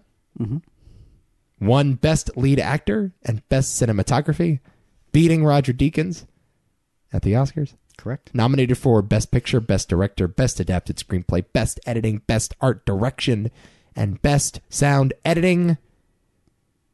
The New York Times recently named it the #1 movie of the 21st century. It's pretty good. Yeah. It's about as good as it can get. Glowing praise. This is a movie that completely eviscerated me the first time I saw it, but I knew it was going to. So I'm not sure if the evisceration from this movie was the same that I got from Zodiac and Assassination of Jesse James.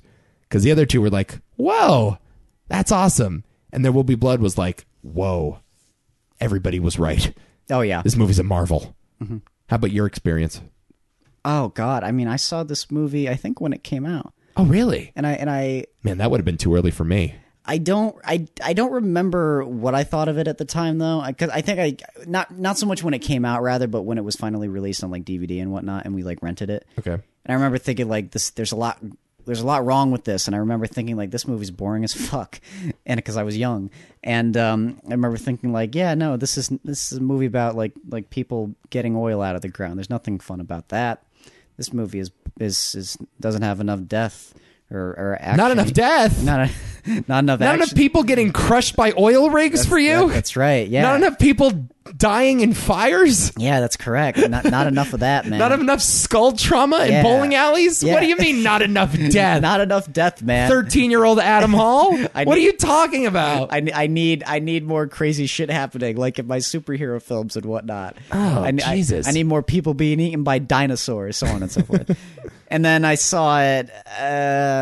When did I see this? After that, it must have been like I probably saw it like freshman year of high school. Okay. Thinking it's the best movie ever made. Yeah. I think that's everyone's take after seeing it. Yeah, I'm like, oh yeah, this is a fascinating character study and sort of a deconstruction of the American dream in the most bleak way you could possibly imagine. Daniel Day-Lewis this is maybe the best performance I've ever seen by an actor. Paul Thomas Anderson's direction is absolutely horrifying. Yeah. And it's got one of the oh my god, this movie has one of my favorite endings I think in all of cinema. Yeah. Yeah, I think if you're of a certain age, that is your default reaction. That's definitely what mine was, because I was at that perfect age where I was just developing my love of film, and I was just starting to learn what a director could do and what an actor could do. And again, I had never seen anything like it, and it was just perfect on every level. Yeah. Oh my god, the atmosphere in this movie and the music by Johnny Greenwood. So Radiohead's Johnny Greenwood, the lead guitarist, scored this thing. Yeah. And it's like this unbelievable score. Yeah, like shockingly good too. In a weird way, because it's so off kilter, and it's just a lot of like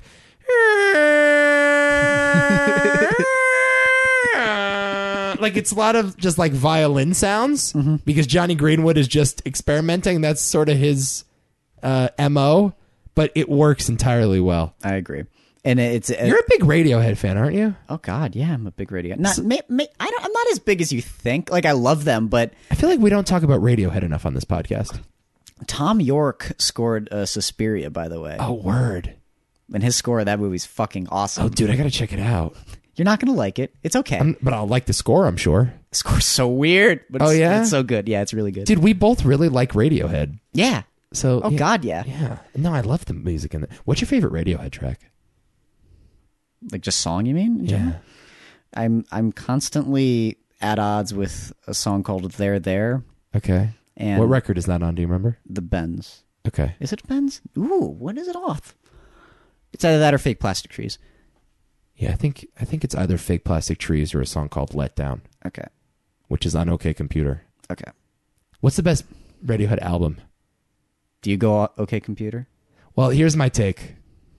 The Bends has the best songs, but OK Computer is the best album. What do you mean? Well, like the Bends works well as like a bunch of like individual rock anthems. Sure. It's just like 10 great pop songs. Yeah. And OK Computer as a statement is like this mind-boggling experimental sonic thing. All right. That's why. You find it more admirable in that way. Yeah, I just think as an album, like I could listen to that thing front to back and it's stunning. Because I just look at the albums like, what is there an album where it's like I don't skip a single song, you know? Right. Which is why I hate it when people say Nevermind is not as good as like In Utero. I'm just like, What? it's like, what the fuck are you talking Who about? says that? Lots of people. People have turned on Nevermind. Really? Yeah. And Is that a thing happening? I will be the Nirvana authority here, and with my Nirvana friends or people who claim to be Nirvana friends anyway, they don't really like Nevermind, and I don't understand why. Because it's popular, because it's one of the greatest I didn't things. know that there was like a underbelly of Nirvana fan. I'm actually somewhat shocked by the amount of people I come across that say, yeah, like, oh, Nevermind's good, but I mean, come on, like Bleach is better. I'm like, what? I didn't know this was a thing. Bleach is better? I mean, I love Bleach, but it's no. It's not even worth discussion. We need to find these menaces. I didn't know that this was a movement that was happening. Yes, it is. I didn't realize that. I will completely stand with you in saying that Smells Like Teen Spirit is not their best. Yeah. I will completely be there with you because it's absolutely true that it's not their best. However, I mean, it's just fact, man. If you just look at the way that album is, it's just structured with its songs. Like if I wanted No, it's just a collection of better individual Yes, songs. That's all it is. Oh and my if you God. define an album as a collection of songs, which you don't have to, but if that's the way you define it, I think even as a statement, Yeah. it's just better. I think you're right. I think it. I mean, it has the best of Nirvana. It has even some of their best attitude. I mean, people say it's not aggressive, and it has their most aggressive song in it. Right. And I'm like, what the fuck are you talking? I don't know. That aggressive? What, they say it was too poppy? They might have, yeah. But no one knows of Endless Nameless because they don't listen to it all the way through. Sure. And I'm like, well, you listen like 14 minutes after you're done with Something in the Way, and you'll be, like you'll have your head explode. They just hear the hits. Yeah. Oh, I don't like that, man. We need to track these people down. Have you heard Something in the Way, by the way? I'm sure I have. I mean, I've listened to that record a couple times. Fucking love Something in the Way. Okay. Anyway, Johnny Greenwood score. Yes, very. Oh yeah, that's right. It's very good. In fact, it's fantastic. It's weird and it gives you a lot of anxiety because it doesn't know when to stop. But that's Yeah. kind of why it works. Right. Yeah. Yeah, it's just perfect. I kind of agree with you. I think this is one of the 5 best performances in the history of cinema. Yeah. Right? I don't know. What else would you put up there? Best performance? Brando and On the Waterfront? Yeah, maybe. Al Pacino in Scent of a Woman. Stop. Now, Pacino and Dog Day Afternoon I put up there. Oh yeah, maybe.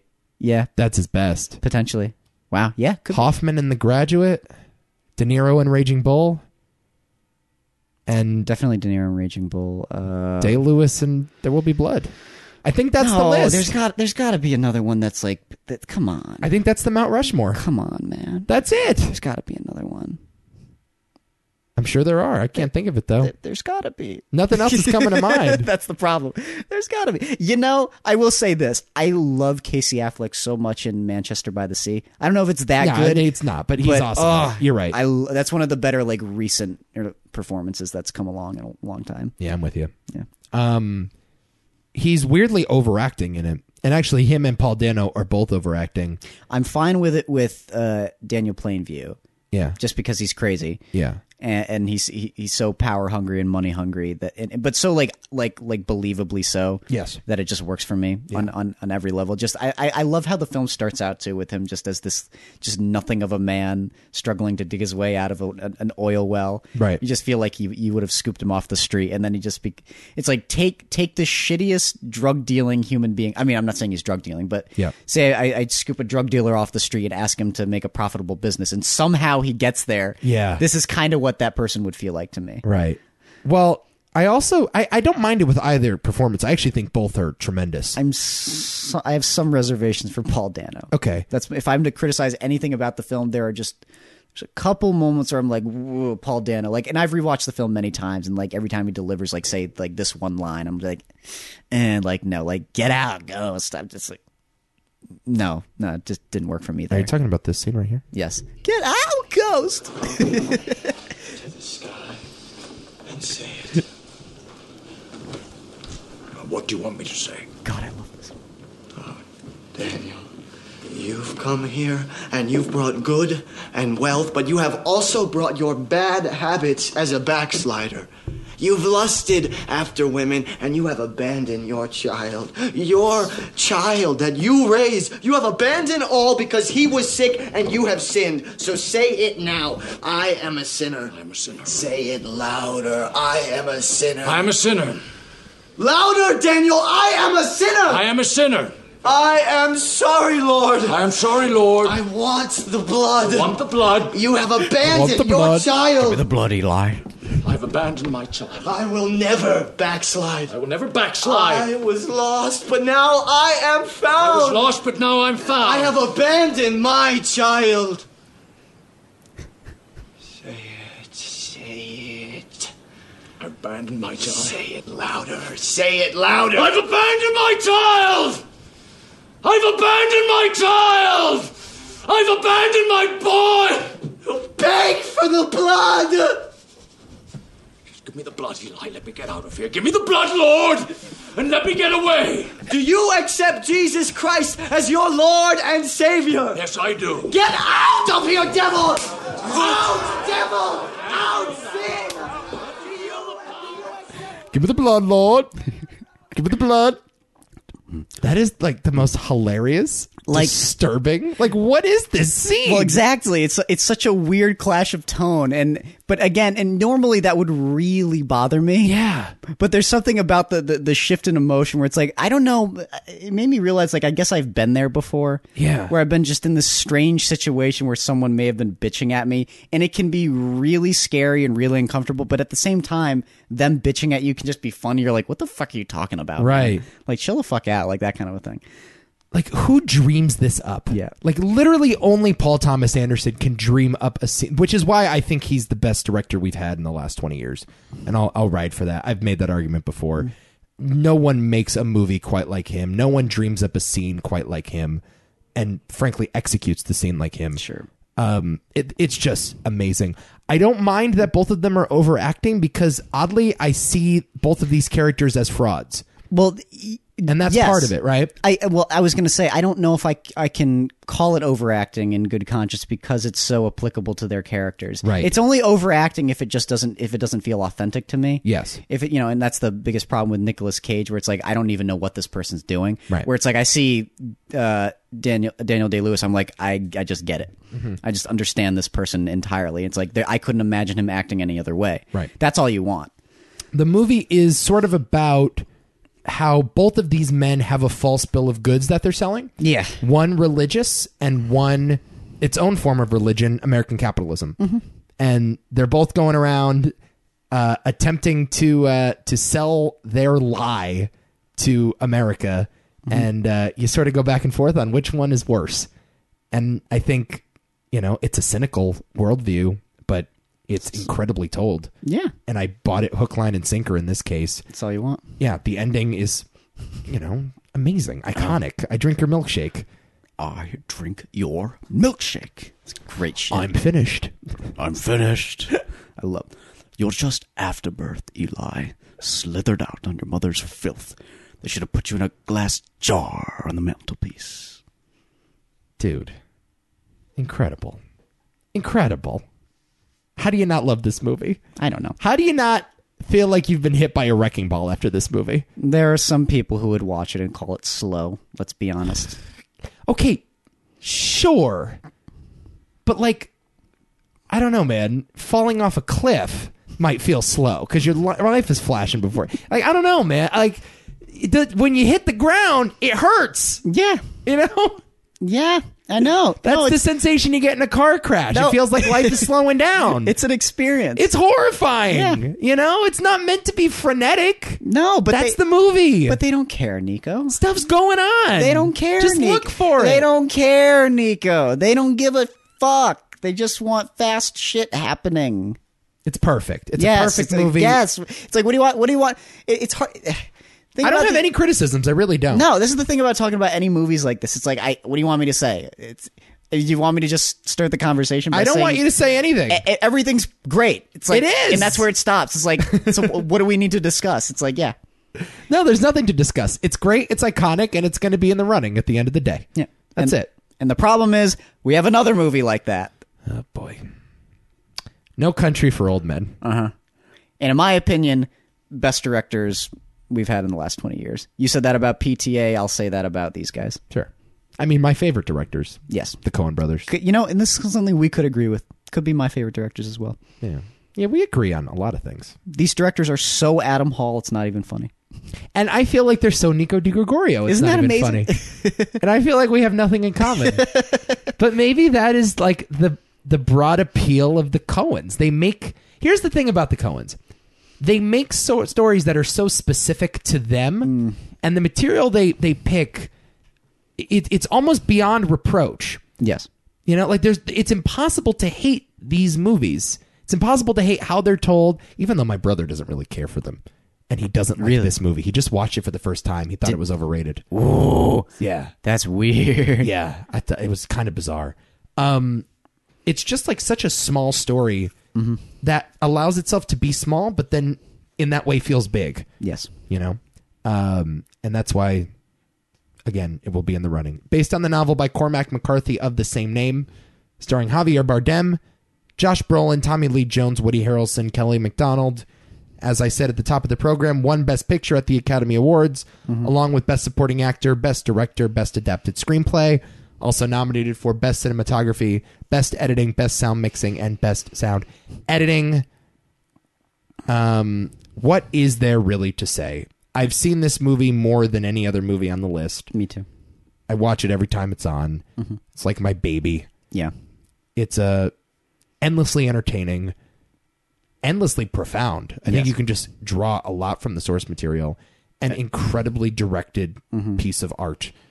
And yeah, I think it's probably the Coens' second best movie at the worst and number one at the best. I don't think you can really get it out of your top two. Honestly, yeah. I completely agree. Right. I think maybe only Fargo is even in the question. It's their scariest movie. Oh, yeah.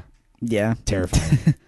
There are a million scenes we can reference. I don't know what to say about this movie. I really don't. What do you want me to talk about? Well, it's sort of just like a part of you at this point, isn't it? me. Oh God, this is one of like my top 10. Right. I fucking adore everything about this movie, and this is one where I knew as soon as I saw it, yeah, this is one of my favorite movies. Yeah. I can't Me too. I can't think of anything that will ever top this. This is about as close to perfection as movies come. Me too. I actually cite this one more than I think any other film when I'm talking about like perfect movies. Yeah. I'm like, there's like Alien, and then there's this. Yeah. This maybe even more so. A million scenes. You have the motel scene where Anton Chigurh is chasing after Brolin and with the footsteps and the light underneath the door, Right. And there's almost no sound whatsoever. And there's very little score in the movie, period. there's almost I don't think there's any aside from at the very end of the gas station scene, Yeah. and at the credits, and that's about it. Yeah. Yeah. So it's a very quiet movie in general. The initial scene where the robbery has gone wrong, or the drug deal has gone wrong, I should say.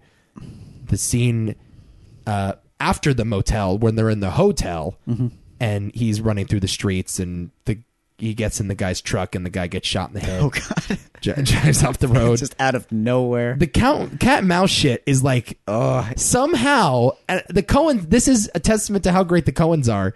they're not only better at doing comedy than like the Farrelly brothers, they're also better at doing cat and mouse than Michael Mann. Yeah. And it's like impossible to do either, and somehow they're better at both. What is that? I don't know.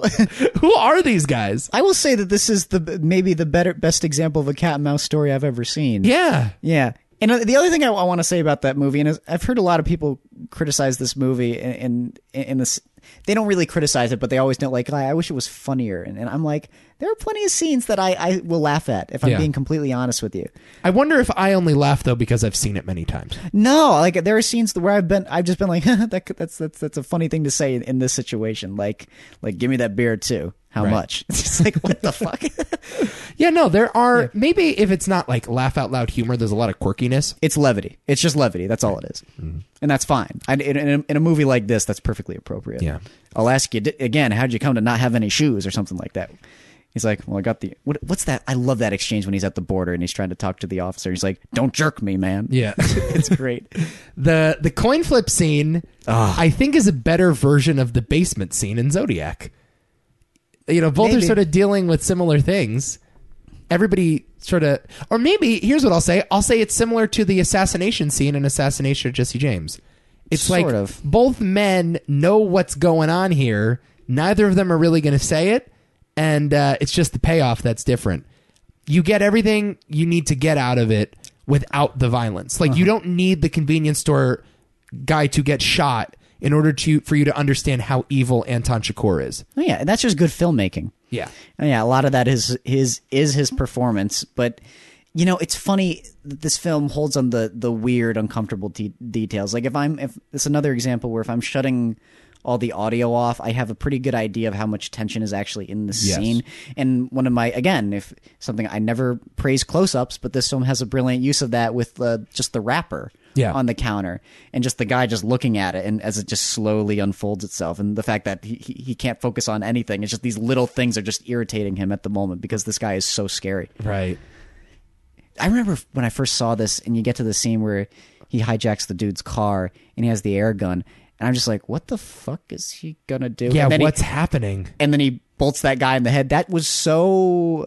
I remember I just found it so disturbing. Yeah. It's just so wrong and sudden in every way. And it's like no one would ever think to do that. Yeah, why are you carrying an oxygen tank? It's like, what is this man? Yes. It just, and that's what I always say about like some of the best horror is that horror to me is just the unnatural. Yeah. Just finding unease or tension or terror in just the unnatural. Yeah. And something like that is just, it's one of my favorite examples, and it's not even a horror movie. Right. Yeah, but there are certainly horrifying elements. I agree. Javier Bardem is, as I said earlier, the embodiment of death. Mm-hmm. And it's about the man's ability to outrun death, or at least to put it off another day. Yep. But ultimately, he's going to catch you. Yep. And it's not always fair. That's sort of what the movie is about, and it's a lot of the Coen brothers' filmography is about this. Yep. Life is unexplainable. It often feels pointless. It often feels unfair.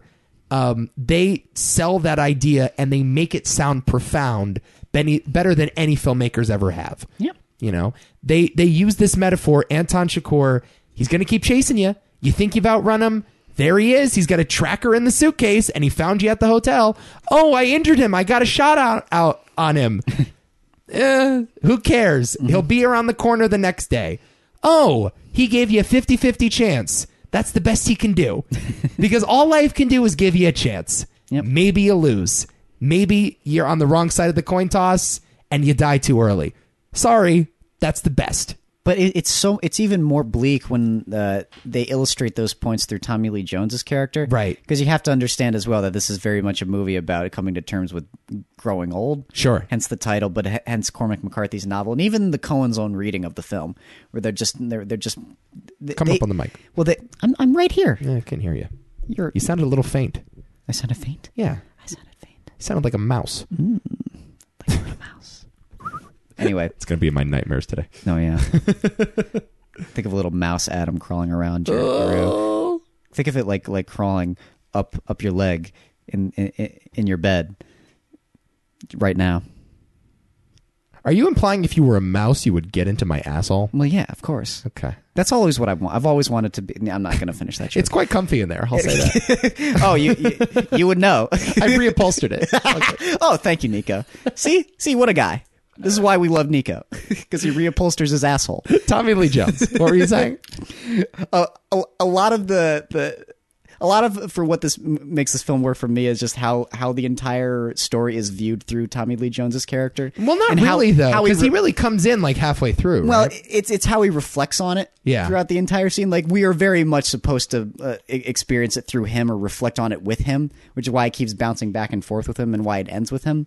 And I love that notion at the very end where he's having a dream about like a cold, dark world, and everything that could possibly be going wrong for him is going wrong for him. But there's always a light at the end of the tunnel, and it's in the case of the dream, it's his dad lighting a fire for him in the wilderness. And at the end of it all, you know, he will make it to that fire despite all of his hardship, and everything's gonna be okay. But then he wakes up.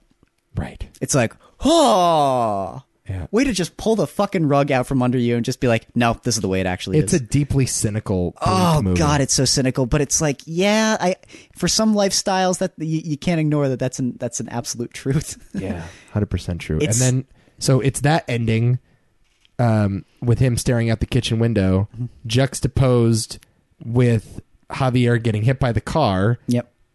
Bone hanging out of his arm. Got a bone sticking out your arm. Another horrifying detail on this movie. Just a little minor detail. But he still fixes it, makes a makeshift cast, and he limps away. Yep. Can't kill death. You Nope. can only say not today.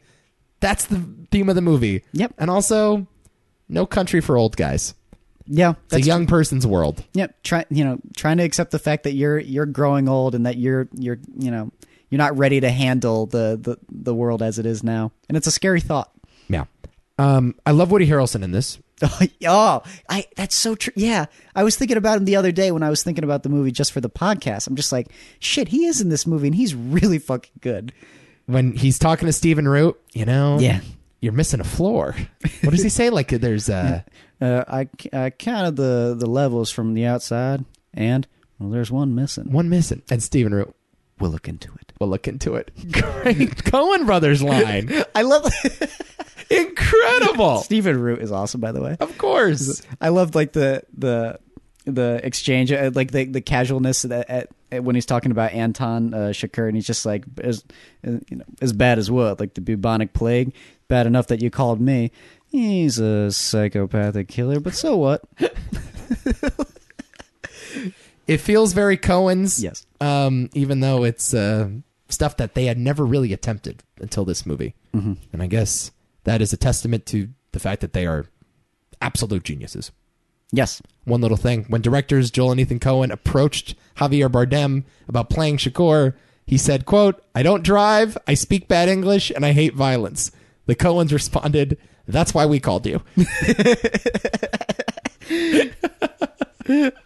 What a great story. So Coen's. The one complaint That you have? again, I think it's a perfect movie. I do think Chigurh is a little too dominant, and I don't necessarily know a lot about these characters other than Josh Brolin is kind of greedy. Mm-hmm. Kelly MacDonald is just the wife, and Tommy Lee Jones is just the old guy.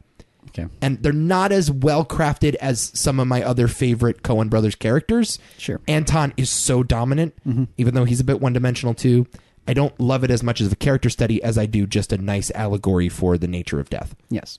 But again, for what makes it for me, this is a similar reason why I love Mad Max so much, is that even if you don't necessarily know as much about your characters, make me really get invested in their struggle through the struggle. Make me care about what happens to them. Yeah, through their actions. That's all I care about. And you can't help but just like feel so sorry for everyone in this movie. Yeah, entirely. Brilliant movie. Brilliant. I'll watch it another 100 times before I die. Yep, me too. Okay. Time to get to it. Man, we talked a long time. Yeah, we did. So we eliminated Michael Clayton and 3:10 to Yuma. Mm-hmm. Obviously. So these are the 4 movies we are left with. Mm-hmm. I want us to keep an open mind.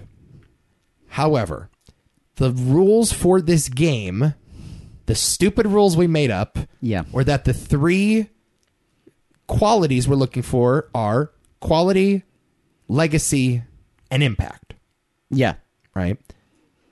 Zodiac and Assassination of Jesse James, because they are flops, do not embody the last 2 qualities. They're not very impactful, and they don't have a tremendous legacy. Maybe Zodiac has a better legacy. I wouldn't say, yeah, I would say, yeah, I might, well, yeah, legacy there, but I would say that Zodiac's legacy has grown. Impact, I mean, again, we're at a point in time right now where impact, as far as like cinematic impact, you don't really see much of that at this point. Well, I disagree. I think it happened. I just think we have to get a little further away from it. No, I know. To be able to tell. That's my point, though. It's like it's hard to really judge impact at this point in time. I do think There Will Be Blood had a tremendous impact, though. Yeah, I would even say No Country for Old Men to a certain extent. Yeah. But I would say for legacy, I would probably put Zodiac over Assassination of Jesse James because, I mean, like, not a lot of people have seen Zodiac. Nobody has seen Jesse James. Yeah. Nobody. Okay, I agree. I think it's sort of a bummer because I think we have an interesting opportunity to make one of those 2 movies the winner. But I don't think that's what this podcast is about. No, unfortunately, it sucks. It does suck. Man. I love Zodiac more than most things. I love Assassin of Jesse James more than most things. I'm serious, Adam. I'm really serious when I say I think Assassination could be the best movie on the list. I don't know about that. It's just what I feel in my heart. Like that movie hit me like a ton of bricks, man. And that's it's phenomenal. But this is the problem: is that we're talking about 4 phenomenal films. Like, to me, this is about as good as filmmaking can get. With all 4 of them, I'm not going to discredit a single one of them. It's weird. It's different with me because I might put Zodiac above Jesse James, if not equal. But I don't know if it touches those other 2. I don't know if either of them touch those other 2. Well, I certainly think that history has done a little bit of the work for us. Yes, I agree. Right. And the box office, unfortunately, has done a lot of the work for us. I will say that when I first saw Zodiac, I might have been that much more impressed because it was such a, like, where did this come from? That's what I said earlier. Yeah, it's same with Assassination. Yeah, exactly. It's like, I didn't even know this was a thing. Like, because I remember when the trailers were coming out for, like, something like Zodiac and Jesse James, it just looked bad. Right. I remember, like, the Zodiac trailer, it was like, it's just going to be a stupid serial killer movie. It's going to be like the Black Dahlia. Yeah. I remember, like, looking at that and just thinking it was a terrible idea and the movie was going to suck. And Black Dahlia is not that good. But I had the same thought with Zodiac. I was like, yeah, it feels like the exact same thing. And then I see it years later. I'm like, this is one of the best movies I've ever seen. Yeah, I agree with you. So it's like, fuck. All right. So, all right. We'll cross them both off then. We have to. Goodbye. Sorry. Assassination of Jesse James by the coward Robert Ford. You'll get there eventually, Fincher. And Zodiac. I'll make sure of it. Listen, it is possible that we're doing this podcast 10 years from now, and Zodiac has just become this sensation, this cult sensation. Yeah. You never know, but not yet. No. All right, we have 2 monumental movies here. I'm going to cry. So, the Oscars weighed in. Yeah. The Oscars said No Country was better. Mm-hmm. New York Times and other critics have weighed in since. They say There Will Be Blood is better. It's one of the eternal struggles in the history of movies. And these movies will forever live in my head because they came out at the same time. And this debate seems to pop up all the time. Mm-hmm. We have to come to some sort of conclusion. What do you think? Were you thinking about this week? Okay, because I was too. Yeah. Tell me what you meditated on. A lot. I mean, I guess a lot of it just came down to I kept asking myself which is more admirable, but I ended up saying they're kind of equally admirable. I can't tell you the answer to that. I mean, which has the better performances? Maybe There Will Be Blood, but I'm somewhat critical. No, they're better performances. I guess, but they're harder performances. Sure, yes, that's accurate. So we're grading level of difficulty. Yeah, in that way, I suppose. Do I enjoy the performances as much? I only enjoy one performance in There Will Be Blood more, if I'm being completely honest. It's not. And honestly, if I'm adding those up, if I'm adding up all the performances in No Country for Old Men versus that one performance in There Will Be Blood, it's pretty close. Right. It's a hard balance. And then I was like, I don't know, like direction. I don't know how you judge that. Writing, I don't know how you judge that. Cinematography, I would go No Country for Old Men. That's about it. But again, it's not enough for me to say this is better than this movie. Yeah, it's almost like we have to find the one point where one movie passes the other. I just came down to, and we've talked about this before, like a long time ago, is that I will rewatch No Country 1,000 times over. I will watch There Will Be Blood maybe 50 of those 1,000 times. I mean, but I'll watch Taken more than both of them. So, like, that's not a tiebreaker. For a movie like this, though? Is it, though? I think so. I mean, there are plenty of great movies that I don't want to watch again.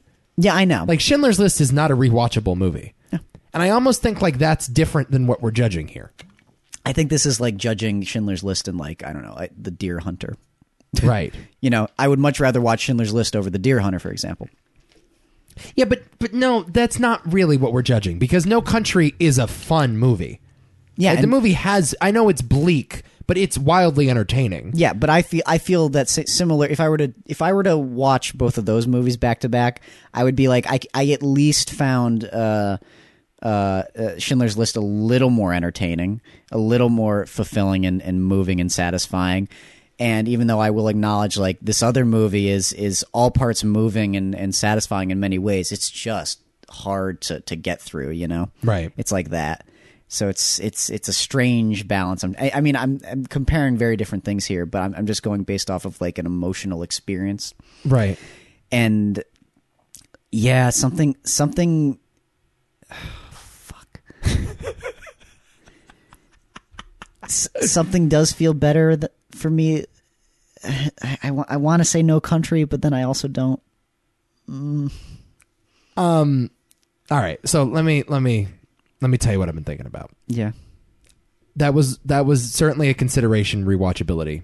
It came up when I was thinking about it. Yeah. But then I was like, is that really what we're trying to judge here? Yeah, I know. We're putting it in the Movie Hall of Fame. We're not really talking about entertainment value here. We're talking about something greater. I think both movies are profound, in many ways philosophical movies. They're both sort of allegories, and they're both kind of bleak. I think There Will Be Blood is a more complex statement. Sure. That's not to say it's a more or less noble statement, Yeah. but there are more ideas it's playing around with than No Country. Sure. No Country is a simpler movie. Does that make it better? No. Yeah. Does it make it harder? Yes. Maybe. Certainly it does. Maybe. I think it is impossible to understate how much of a wrecking ball Daniel Day-Lewis is Yes. in There Will Be Blood. Javier is amazing in No Country. What's the better performance? Daniel Day. Yeah. Do I hold that against No Country? No. Here's a question for you. Which movie more heavily relies on the performance? To me, it's Daniel. There Will Be Blood is the thing. Okay. Because I could say the same, I think, for both. I would have to go. There Will Be Blood. Only because I know of people who have seen this movie and just can't get into it because they just find it slow and boring. They just think there's not enough happening. See, I don't find it boring. I don't find it boring either. Like, I still think it's like I was cackling at that church scene. That's an entertaining scene. Yes, absolutely. You know, Of course so it just is. to say because it's dark, Yeah. or because it's a little weird, I'm going to subtract the entertainment value. I just don't think that's an honest way of looking at it. No, I know, and I don't want to dock it for that as well. So, like, you can define entertaining in a number of ways. You know what I mean? I know. So that's the other consideration. Here is what I think pushed it over the edge for me. Yeah. And you can tell me if you agree or not. There Will Be Blood tells us more about who we are as human beings today than No Country does. And I think its legacy will be fonder because you're going to be able to look at that movie and say, oh, that's what was going on in 2007. In the heart of the financial crisis was just about to hit. there was a lot of skepticism towards authoritarian businesses, a lot of skepticism around the idea of capitalism. We were moving into the internet age, and that's when a divide sort of began to open up between America and religion. It's obviously a story set many years ago, but it says a lot more, I think, about the year 2007 than No Country does. But I think that's just sort of the nature of the Coens. They don't go for commentary on today. They go for their own sort of allegory that's timeless. Yeah, because this is where I pull back from you. Because as soon as it says too much about a specific year, I'm like, oh no, I want this other movie. No, but it's not. But not in that way, though. Not specifically aimed at it, though. Not intentionally. No, I know. I would see myself getting older and probably identifying more with No Country for that reason. Then. Yeah, but as an installment in the Movie Hall of Fame. Yeah. Like, I do think, like, movies, explicitly or not, can tell you something about a particular point in time. I don't think that's a bad thing. No. Like, it's not bad to say Rocky tells us something about the 70s. Sure. Rocky is still a timeless story, but it hones in on a specific American pride that existed during the Cold War that doesn't exist now. Yes. Do you know what I mean? So I'm not saying, like, it's not Vice, which is, like, specifically trying to tell you something about the year 2019. It just happens to tell you something about the year. Yeah. I wouldn't have used Rocky IV as the best example. Not Rocky, the original, I'm saying. Oh, the original? Okay, yeah. I'm saying Rocky. Yeah. Yeah. That's more like the attitude of that, though, is what you're referring to. Sure. And I've talked about that before. And the attitude of There Will Be Blood is very similar. It's not specifically an allegory about the Bush era. No, the way you have to look at it is that, like, what was this example that I used? It was like if you made a movie today about, like, Watergate. Like, how about this? Like The Post. Sure. The Post is a movie that tells a kind of a similar story to All the President's Men. Similar along the same lines. Well, no, literally from the same era with the same characters. Yeah. Like Ben Bradley is portrayed in both movies. Yes, exactly. Yes. But because of the attitude of the filmmaking and because of the way the characters are drawn and the way the movie moves, aside from the technical aspects, of course, that's not really what I'm talking about. The things that make All the President's Men a 70s film are all those things I just listed. Sure.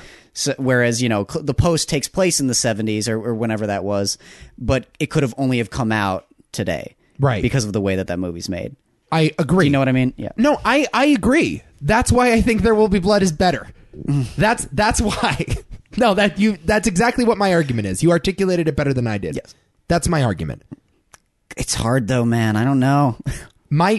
That's my case. It took me a while to get there, Adam. That's where I got. Yeah. I stewed on this a lot, man. I love No Country. I do. That's where I'm at. And I think I'm sorry, it's a better work of direction. I do. I think it's better. I don't even know if I go that far. Because maybe I do pull back from that because I don't know, man. That's a tough thing for me to judge. I might go Coen's having a better directorial feat on this one. All right. That's really hard. What do you think? Tell me where your mind is at. My heart's with No Country, but my heart is with No Country too. Yes. Which is the better film? Again, No Country is more... My head's with There Will Be Blood. I'm trusting my head on this. Because I don't know, like No Country is the more timeless film for me. Again, it's the one that's to me will age better in that way. It's one that I'm probably going to relate to more when I get older. That sort of thing. Jesus. Kind of similar thematically to what we've seen elsewhere, though. I don't care. Nah, I don't really care. You could probably make the argument that... I mean, I'm just looking for tiebreakers, bro. Yeah, I know. I'm looking for a branch. I'm not seeing them though. Give me a branch. I'm just throwing out some stuff. Like, no, they're both masterpieces. I know. I don't know though. This is the thing. I don't know where I'm landing on this thing. I'm looking for something. I'm just throwing out possible factors. Those are some factors. Yeah, I guess. I don't know if it's enough to push me over the edge. You got to tell me what we're doing. Fuck. And then we got to go to trivia. I will say... Could you quickly look up what the best films of 1996 were? What? Just do that for me. Okay. real quick. Okay.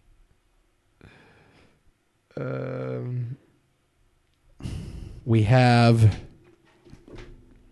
Fargo. Mm-hmm. Train Spotting. Mm-hmm. The People versus Larry Flint. Sling Blade. English Patient. Primal Fear. Jerry Maguire. Scream.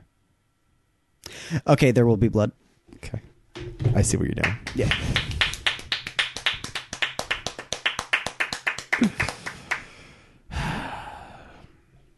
Okay.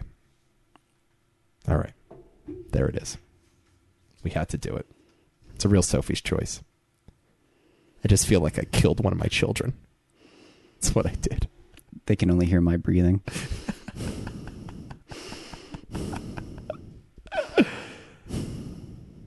Okay. There it is. I'm just quiet. Fargo will get in. So we're all set. You get a trophy, and you get a trophy. Fuck. We were never going to feel good about this decision, bro. I have a literal pit in my stomach. We were never going to feel good about I it. honestly don't feel good. We were never going to feel good about it. I drink your milkshake. Yeah. All right. One more order of business, then we have to leave. Real quick. Next year, you chose this one. The year is 1985. Yeah. Let's draft very quickly, shall we? Yep. Do you have some in mind? I already have my 3. It's okay. You can go. You want me to go first? Yeah, go ahead. Okay. Back to the Future. Ron. Oh, of course. Just get it out of the way. Breakfast Club. Brazil. I knew you were... God, you're so fucking predictable. Motherfucker, you're so predictable. Oh. Why? That's one of the best films of that year. God, you're so... I knew exactly what you were going to do. You know what? Two can play at this game. Two can play. Listen, if you want to... Fine. After Hours. Go ahead. Ooh, After Hours is good. After Hours. That movie's great. All right. So now listen, if you're going to be the asshole to leave the obvious one off the list, you be that asshole. Return of the Living Dead. You fucking asshole.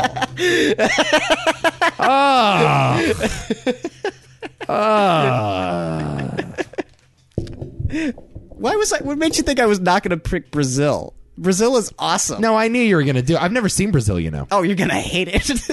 You're going to hate every single one of my nominees. Oh, God damn it. All right. All right, good enough. Fine. There we go. That's it. Yeah. Congratulations to There Will Be Blood, the latest inductee into the Movie Hall of Fame. We'll be back next week for a breakdown of the year 1985. Catch up on these 6 movies. If you want to listen along with us, they are Back to the Future, The Breakfast Club, Ron, Return of the Living Dead, Brazil, and After Hours. Very eclectic list, to say the least. Yeah, I think so. Don't add us about the Goonies. That is all Adam's fault. Oh, no. Yeah, the Goonies doesn't get nominated. All right. Neither does The Color Purple, Pee-wee's No. Big Adventure. No. Maybe Pee-wee's Big Adventure, but not those other 2. Well, no, they didn't get nominated. No, but I never would have nominated them to begin with. Okay, good. That's it. Yeah, I guess that's it. All right. We'll be back next week with more Movie Hall of Fame. John Wick coming out. Maybe we'll do a quick thing about that. We'll see. And that's it. Until next time. God, I drink your milkshake.